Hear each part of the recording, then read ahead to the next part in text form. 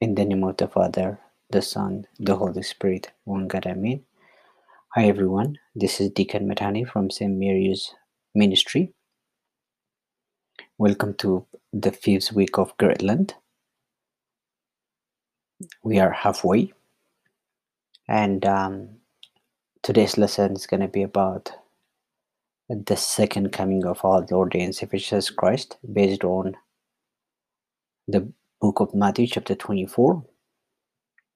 In our church, the second coming of our Lord and Savior Jesus Christ is a central Christian teaching, like the mystery of incarnation, Holy Trinity, baptism, or Holy Communion. The mystery of resurrection, one of the pillars of the church, because it focuses on our future hope, what would happen after days. The church, all in its all wisdom, put the reading of the second coming in the middle of the Great Lent. It also put it at the end of the church calendar year to emphasize the end of the world and the second coming of our Lord and Savior Jesus Christ. The primary purpose is to prepare and teach the faithful to be ready and keep the watch. So the whole purpose of our Lord and Savior Jesus Christ teaching in Matthew chapter 24 is to inform us that there will be an end of human life on earth and there will be a judgment. He wants us to be ready when He comes. Therefore, our task is not to try to determine the time of the second coming, but we should share the gospel message diligently until He returns. And most importantly, we need to keep the watch and pay attention to our spiritual life. There is a prophecy uh, in the Old Testament, in the Psalm. King David prophesies about his second coming in Psalm chapter 50, verse 3. It says, "Our Lord shall come and shall not keep silent. A fire shall devour before him." This is a chant usually the deacons sing during the liturgy. This reminds the coming of our Lord and Savior Jesus Christ to the earth in two different times. The first time was He came in the world born of a virgin. He took a flesh and soul from our Lady Saint Mary to teach and preach about the heavenly kingdom. His first coming was to bring humanity to its original place, so that no one will taste the fire of hell in the second coming, because He went to guide all humanity into better life and also to heal and comfort the physical and spiritual sick people. Above all, He came to save the lost world, as stated by St. John the Evangelist, saying that for God sent not His Son into the world to condemn the world, but that the world through Him might be saved. This is in John chapter 3, verse 17. John chapter 3, verse 16 is a famous one. For God so loved us that He even sacrificed His own beloved Son. His second coming is the judgment day. He's gonna come with His all angels, prophets, apostles, martyrs, saints. When the Lord comes again to the earth, it will be a different scene than the first time. At this time, He will come to judge, to reward all humanity according to their deeds. The Orthodox Fathers have affirmed the main objective of His second coming at the Council of Constantinople, saying that He will come again with glory to judge the living and the dead. This is what we say when we pray the Creed. The truth of this is stated plainly by John the Evangelist in the book of his Revelation, saying, "And behold, I come quickly, and my reward is with me, to give every man according to his work shall be." This is Revelation chapter 22, verse 12. Yes, God will come in his glory, and all the angels with him. He will sit on his throne in heavenly glory. All the nations will be gathered before him, and he will separate the people one from another, as a shepherd separate the sheep from the goat.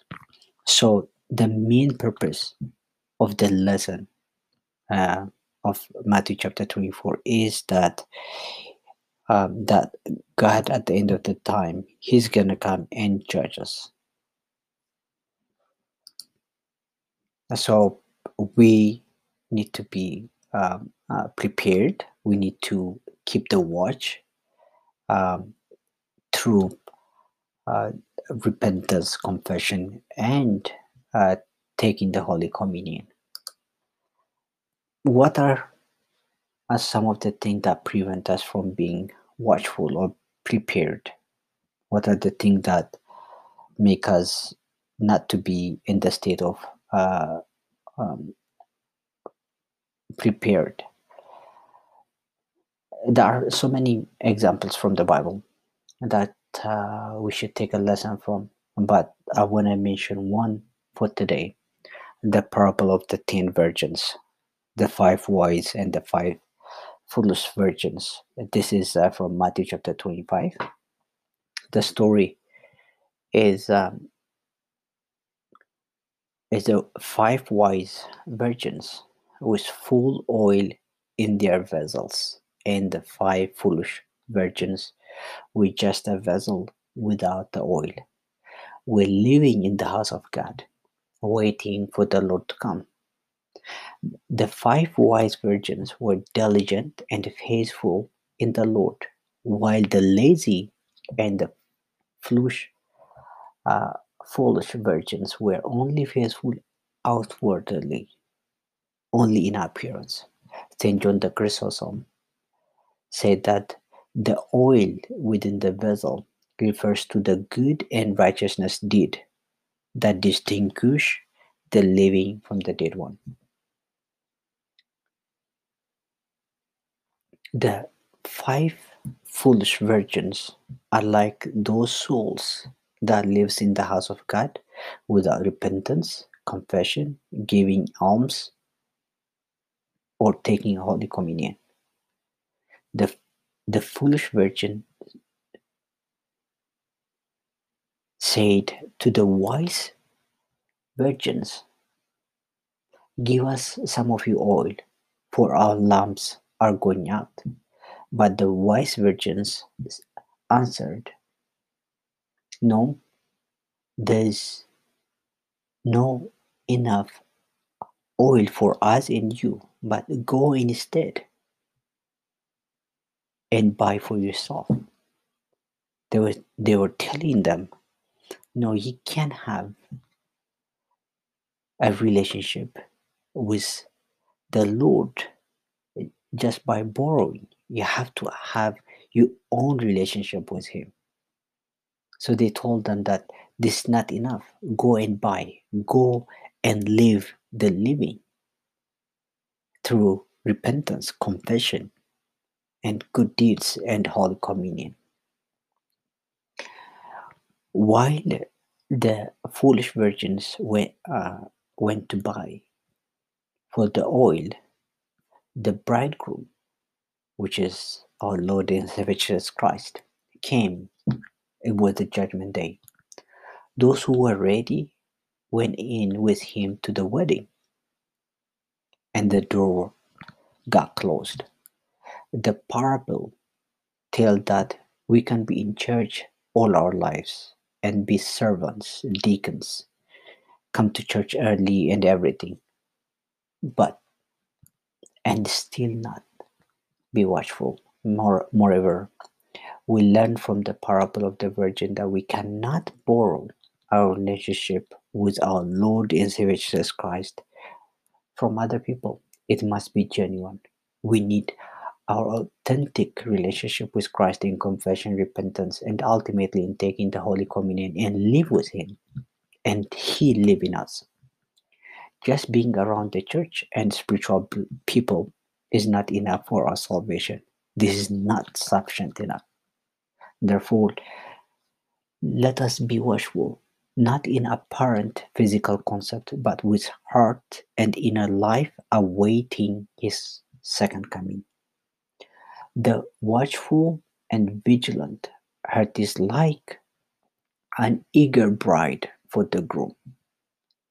The Lord comes to her, and she rejoices excessively. But as for the negligent or lazy heart, the Lord days comes to it as a thief breaking into the house. Therefore, let's be watchful. Our church has put this critical reminder about Judgment Day so that we might not be lazy in our attentiveness and lose the bigger picture, which is heaven.